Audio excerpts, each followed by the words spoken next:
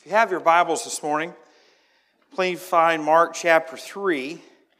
And as you're finding Mark chapter 3, I have a card I would like to read to you this morning.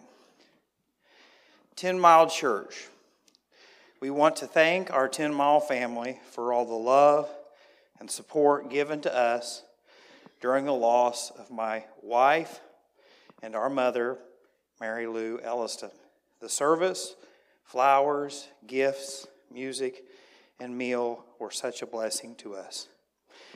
You loving us makes our loss less painful. Sincerely, Louis Elliston, Dwight and Elisa Bishop, and John and Stacy Soares. And so continue to pray for them during the time of their loss. Mark chapter 3. We have been looking at the issue of the heart. Starting in verses 1 through 6, we looked at the religious leaders and how Jesus showed up and reminded them that, hey, the Sabbath, it's about the Lord of the Sabbath, and I am the Lord. So they began to plot to kill him, destroy him. Last week we looked at how the multitudes came to Jesus for healings, for deliverance, but yet they didn't come out of love, they came out of what they could get from him.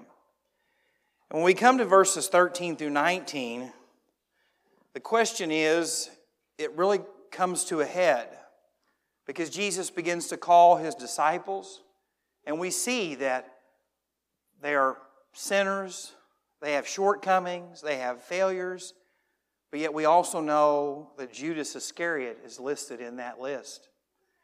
And today, as we look through this passage of Scripture, you might say, well, Jake, I'm not an apostle. I'm not one of the 12 disciples. I don't have this great, important mission that God has given me. You are mistaken. God has a purpose and a plan for your life. And the only thing that will keep you from being used by God is your heart. How you respond to the Holy Spirit's dealing with you.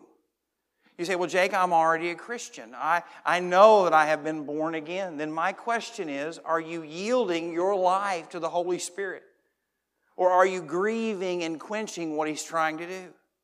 If you're here and you're not a Christian, but yet you know that you've been under conviction, you know the Spirit of God has been dealing with you, then you have missed the first step by saying no. Today you need to respond and trust Him as the Lord and Savior of your life. You say, but Jake, my past, my failures, my shortcomings, my mistakes, all the sins that I bring to the table, you need to know that God is able to save and to work and to move regardless of the baggage that you bring.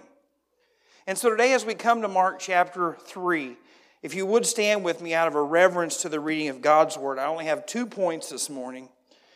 And if you listen well, we'll be done early. The first service did not listen well, and we were not done early. And he went up on the mountain and called to him those he himself wanted. And they came to him. And then he appointed 12 that they might be with him, and that he might send them out to preach and to have power to heal sickness and to cast out demons.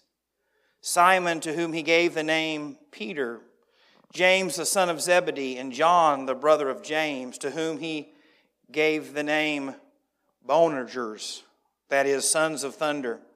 Andrew, Philip, Bartholomew, Matthew, Thomas, James the son of Alphaeus, Thaddeus, Simon the Canaanite, and Judas Iscariot, who also betrayed him. And they went into a house. If you would pray with me.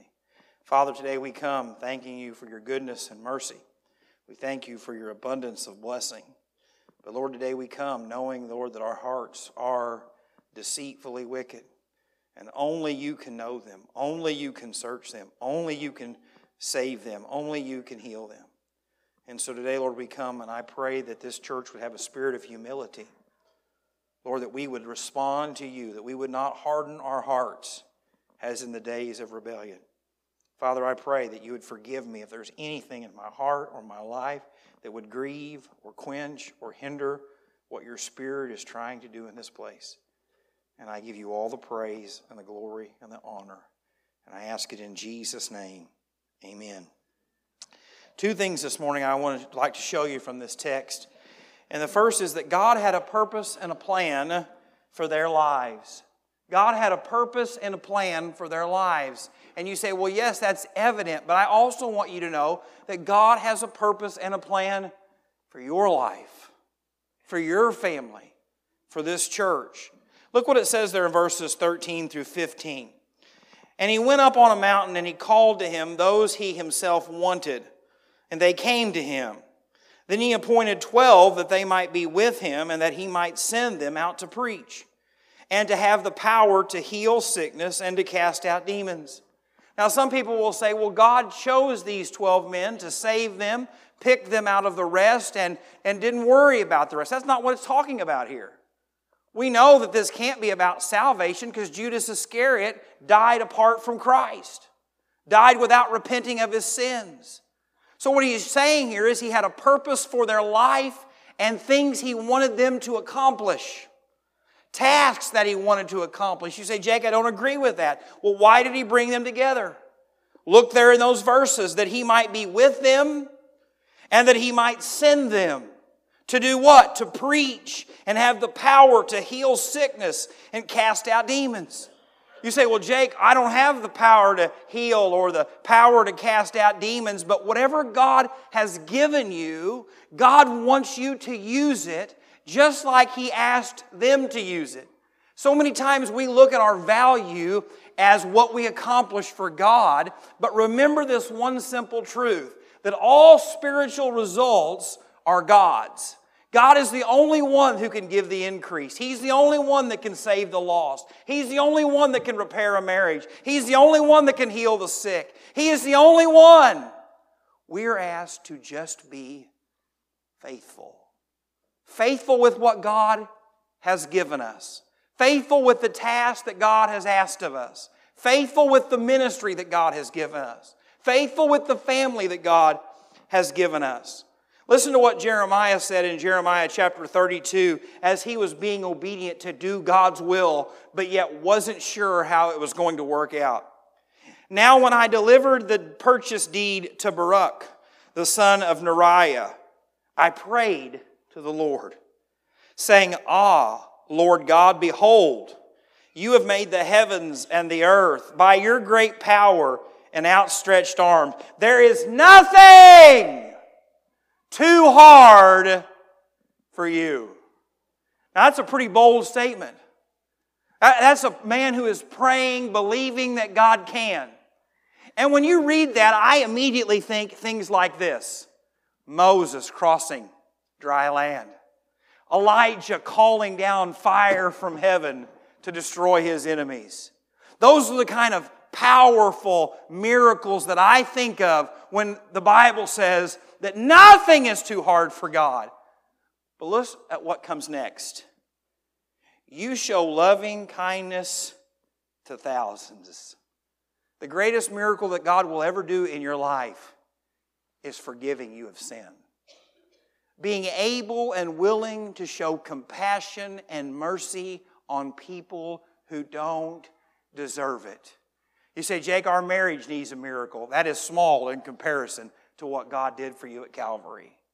You say, Jake, we need a financial blessing. That is small compared to what God did for you on Calvary. Look up here. If God can show compassion and mercy on sinners, Jeremiah is saying, that's why there's nothing impossible for Him. There's nothing too hard.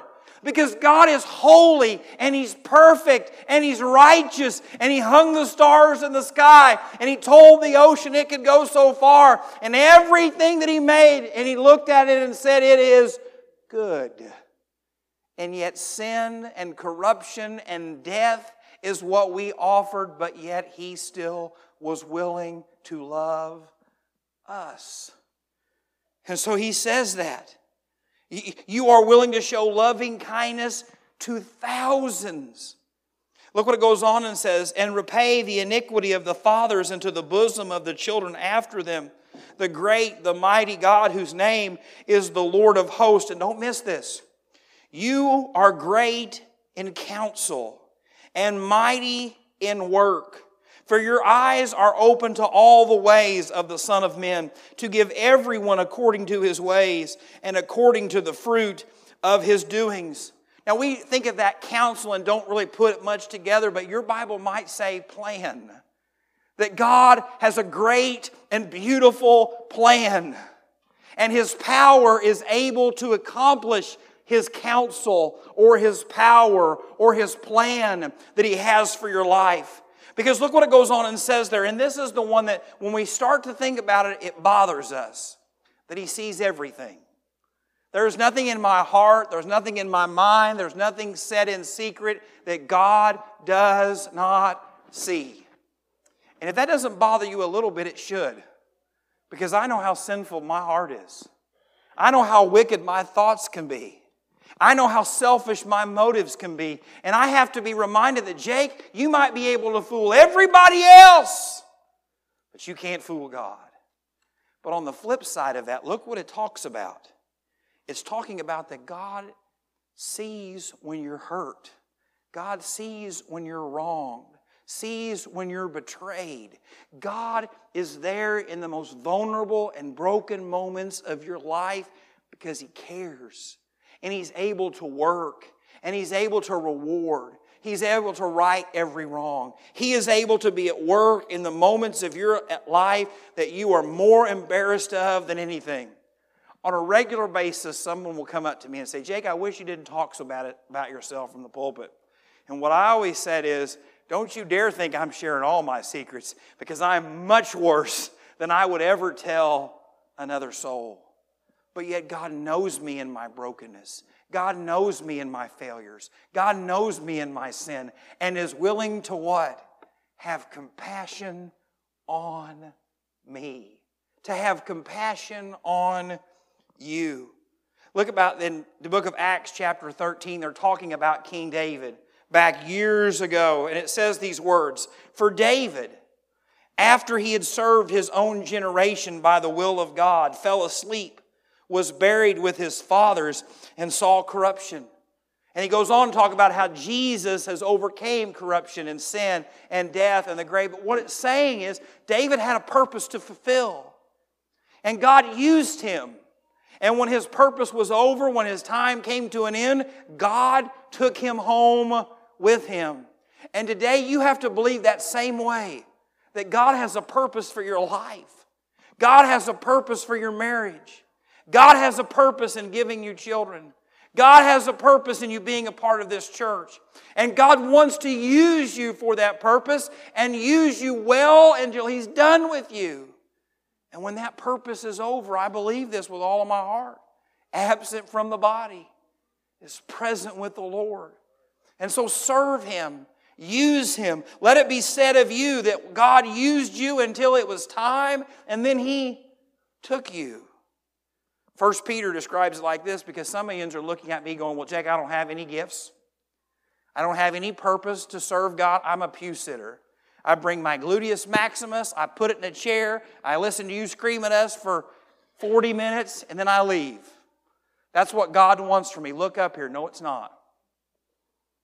Every Christian has at least one gift given to you by God to use. You say, I'm not in that group. Well, either you're a liar or God is. In 1 Peter chapter 4, it says these words, but the end of all things is at hand. Therefore be serious and watchful in your prayers. And above all things have fervent love for one another, for love will cover a multitude of sins. Be hospitable to one another without grumbling, as each one has what? Received a gift. Each one, that means every one of you as a child of God has been created by God, fearfully and wonderfully made, given something specifically by God that you can't pray for, that you can't ask for, that He gave you and says, I want you to use this to bring glory and honor to my name. That might be a gift of singing. It might be the gift of hospitality. It might be the gift of service. It might be the gift of whatever gift it is. But every one of us has at least one. I believe all Christians have more than one. But today you will never find your purpose. You will never find the joy that comes from knowing God's purpose for your life and trusting the plan that He has.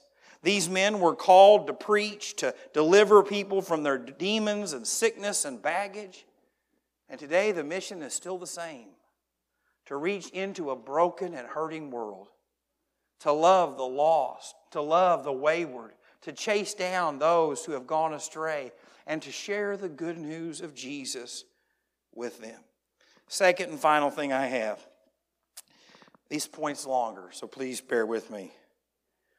God used these men regardless of their backgrounds and failures. Because some of you today will say, well, I can't be used by God because I made this mistake. I can't be used by God because I did this sinful thing. I can't be used by God because I was there or here or this happened. But God uses people regardless of their backgrounds and failure. Look at this group of men and we'll just very briefly touch on them.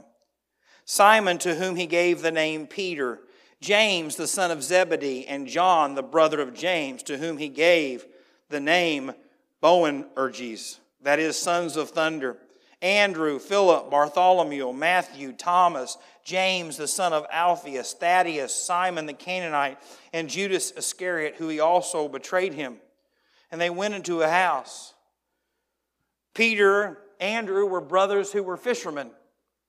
James and John were fishermen, but their dad was wealthy enough to have not only them fishing, but other servants fishing with them. Some of the men from this list were tax collectors, hated because of their profession. Some of them were Jewish nationalists that believed that they ought to raise up an army, overthrow the Romans, and was willing to die for that. Some of the disciples came from regions of Israel that didn't like the other ones, that looked down at them because of their background and intermarriage with foreigners. This group of men was not perfect. They had faults, they had sins, they had struggles, they had pasts. But yet God used them. In Matthew chapter 26 and verses, I think it's 25 through 30, one of the most special events in the New Testament happens. Jesus partakes of the Lord's Supper with His disciples. He has washed their feet. He has broken bread with them. He has partaken of all of that with them, taught them what it meant. Can you imagine that? Partaking of the Lord's Supper, having your feet washed by the Lord Himself, the spiritual and emotional high that you would be on. This couldn't get any better. But I want you to see what Jesus tells them in the verse right after that.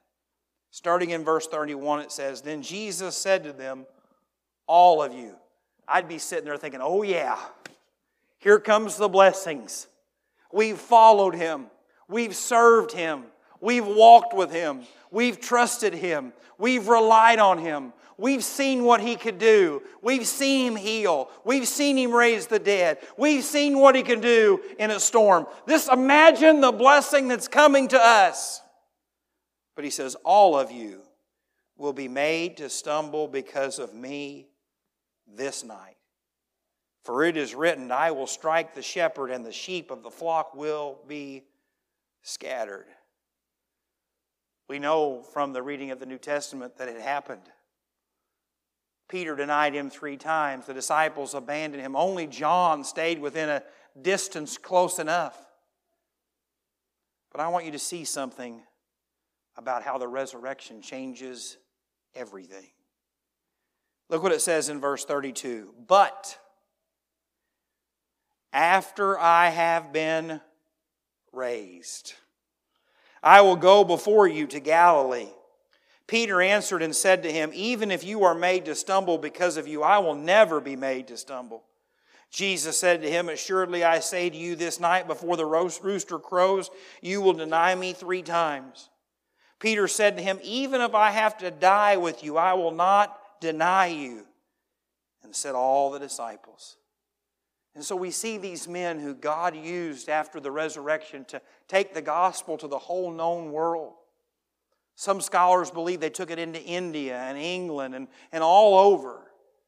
But yet they all denied the Lord. They all came with their own baggage, their own brokenness, their own ideas. But yet when Jesus changes you, everything changes. You see, these men had the same opportunity as the religious leaders. But listen to what the Bible says about the religious leaders of Jesus' day. In Luke chapter 7 it says, "For I say to you, among those born of women there is not a greater prophet than John the Baptist. But he who is least in the kingdom of God is greater than he. And when all the people heard him, even the tax collectors justified God, having been baptized with the baptism of John." He's saying that even the people that the religious people looked down on, who no one wanted anything to do with, the tax collectors, the scum of the earth, glorified God because of what had happened in their life. But listen to this next statement. "But the Pharisees and lawyers, the scribes, the religious leaders, rejected the will of God for themselves, not having been baptized by Him."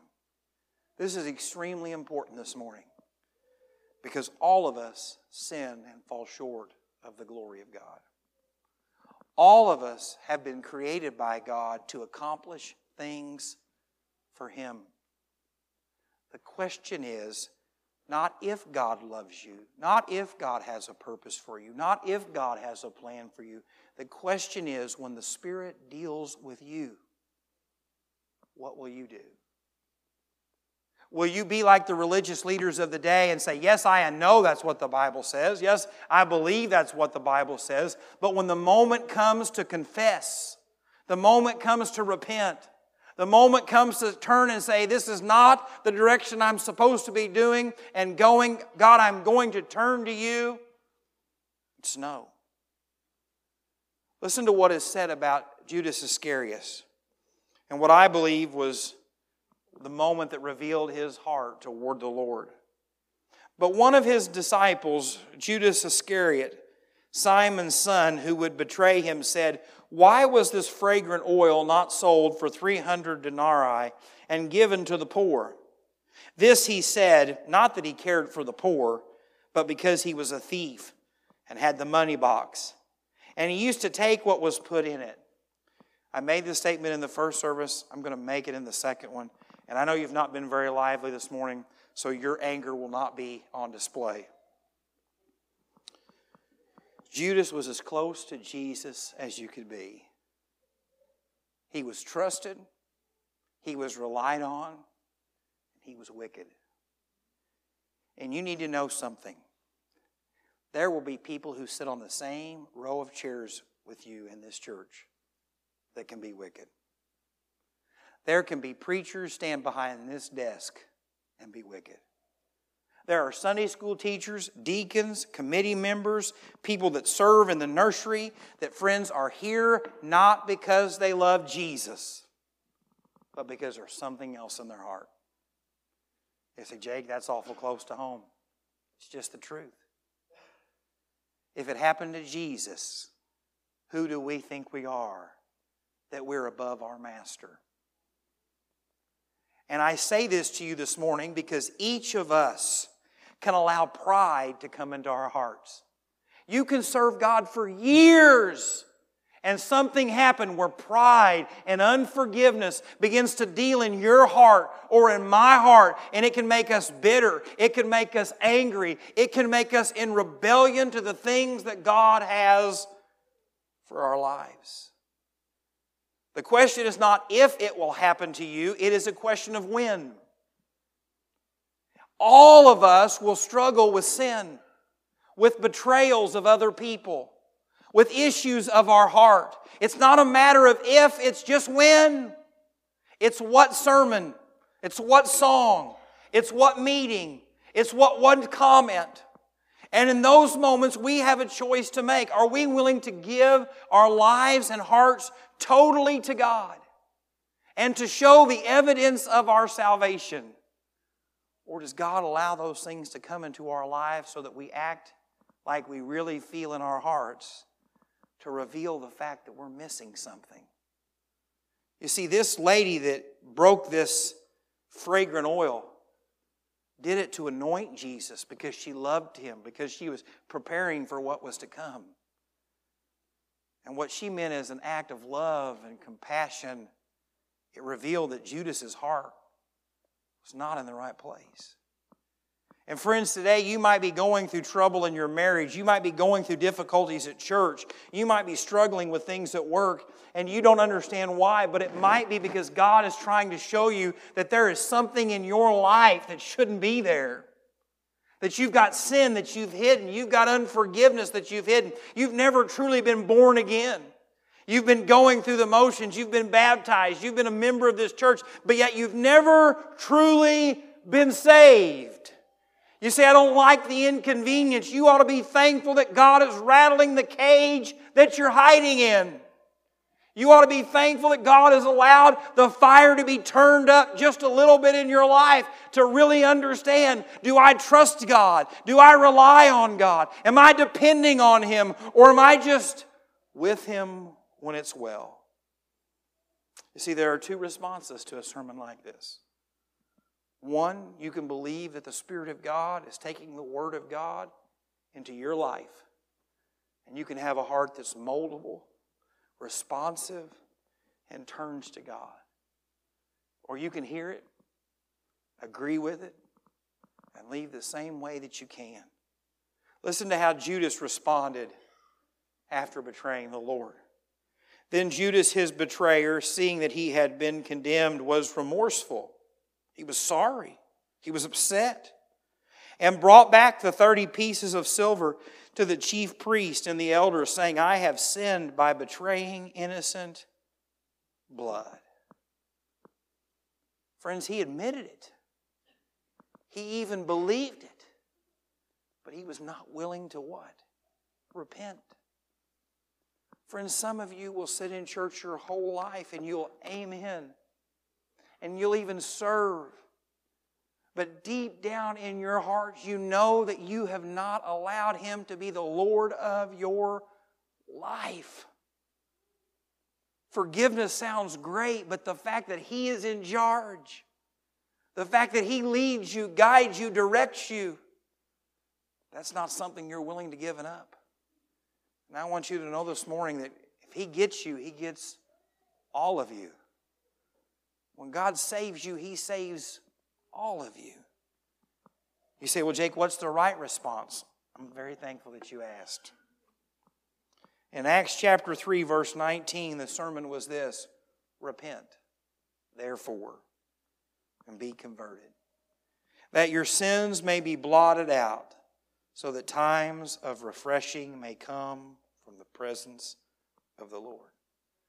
What that means this morning is this: if you are here, and when you begin to pray and ask the Lord to show you, Lord, let your Spirit search me, reveal to me, am I truly a child of yours? If there begins to be doubt, insecurity, a lack of confidence in Him, friends, there's a problem. But what He says is repent. That means I'm going to turn from my selfishness. I'm going to turn from my sin. I'm going to turn from my rebellion and turn to a Lord and Savior who loves me, who cares about me, who died for me, who gave His life on Calvary for my sins and for yours, and be saved. And the Bible tells us that what comes after that is unlike anything you will ever experience outside of the Lord. A refreshing from the presence of the Lord. What does that look like? That means that you can lay your head on your pillow knowing that you should be guilty, but that you're no longer guilty. That means when Satan comes at you at the shame and mistakes that you've made, you know that you're guilty. You know that it's real, but that shame has all been taken. It means the peace that can come to you that surpasses all understanding. It's joy unspeakable. It's joy in circumstances that don't make sense. It's having hope when there is no hope from a world standpoint. It is a refreshing that comes from Him. You say, well, Jake, I'm already saved. I'm already a child of God. I don't see how this applies to me. Every day, you ought to be returning to God in love and mercy. God, forgive me. You don't get re-saved every day. You get saved once. God writes your name in the Lamb's Book of Life. He puts you in the palm of His hand. Nothing can separate you from Him. But friends, daily we come back to Him in an attitude of thanksgiving. God, thank You for loving me. God, thank You for dying for me. Lord, forgive me for any sin and shortcomings in my life. Lord, I need You. I need You in my life. The relationship that comes from Him. The Lord will bless you in ways that you cannot imagine. You say, well, Jake, I don't really understand what the point of that was. The question is, how are you going to respond? Not anyone else. Don't look at your neighbor and say, well, I come to church more than them. Or I don't say as near as many bad words as them. Or our marriage is a whole lot better than the preacher's. The standard that we measure up to is the perfection of God. And we are unable to measure. We all fall short. But yet we have a God who loves us so much that He sent His only Son to live a perfect life. To become that perfect sacrifice that willingly, no man taketh my life, went to the cross. Willingly allowed them to put Him on the cross when He could have spoken Himself off the cross. He could have called out multitudes of angels, but He willingly stayed there to take your sin and my sin and to die. To take the wrath of God on the cross, to be buried, and then 3 days later, rise from the dead, conquering sin and death and the grave. And just like Jesus told the disciples, after I am raised, you'll be different people. Friends, the reason we're different, the reason our lives are changed, it's not because of us, but because of Him and what He has done. And this morning, I ask you that simple question. Is how will you respond to the purpose and plan that God has for you? How will you respond to the conviction and moving of the Spirit of God? That verse in Luke has stood with me so much this week. About the Pharisees and the scribes not obeying the will of God for their life. You say, well, I don't agree with that. I can't help it. That's what it says. And for me, I want to be obedient to God's will and plan for my life. For this church to be obedient to the will and plans of God for us. For the blessings that come from that, the joy that comes from that. As Jesus said, it is better to obey than to sacrifice. And so this morning, whatever that means for you, I pray that you'll respond. Father, I thank You so very, very much for Your word. Not my words, it's Yours. And Lord, I thank You today to be reminded that You work through broken, sinful people. But Father, I pray that You would help us to have hearts that are moldable, hearts that will respond in humility. Lord, root out the pride in my heart, the pride in this congregation. Anything, God, that is hindering and grieving Your Spirit as He works. Father, I pray today that You would save. I pray today, Lord, that You would work in homes and in families. Or Lord, just help us to be thankful for what You've done. Lord, help us to have a heart like the disciples to respond to our sin and not just be remorseful like Judas. And so, Father, thank You for what You have done, You are doing, and You will do. All for Your glory. And we ask it in Jesus' precious name. Amen.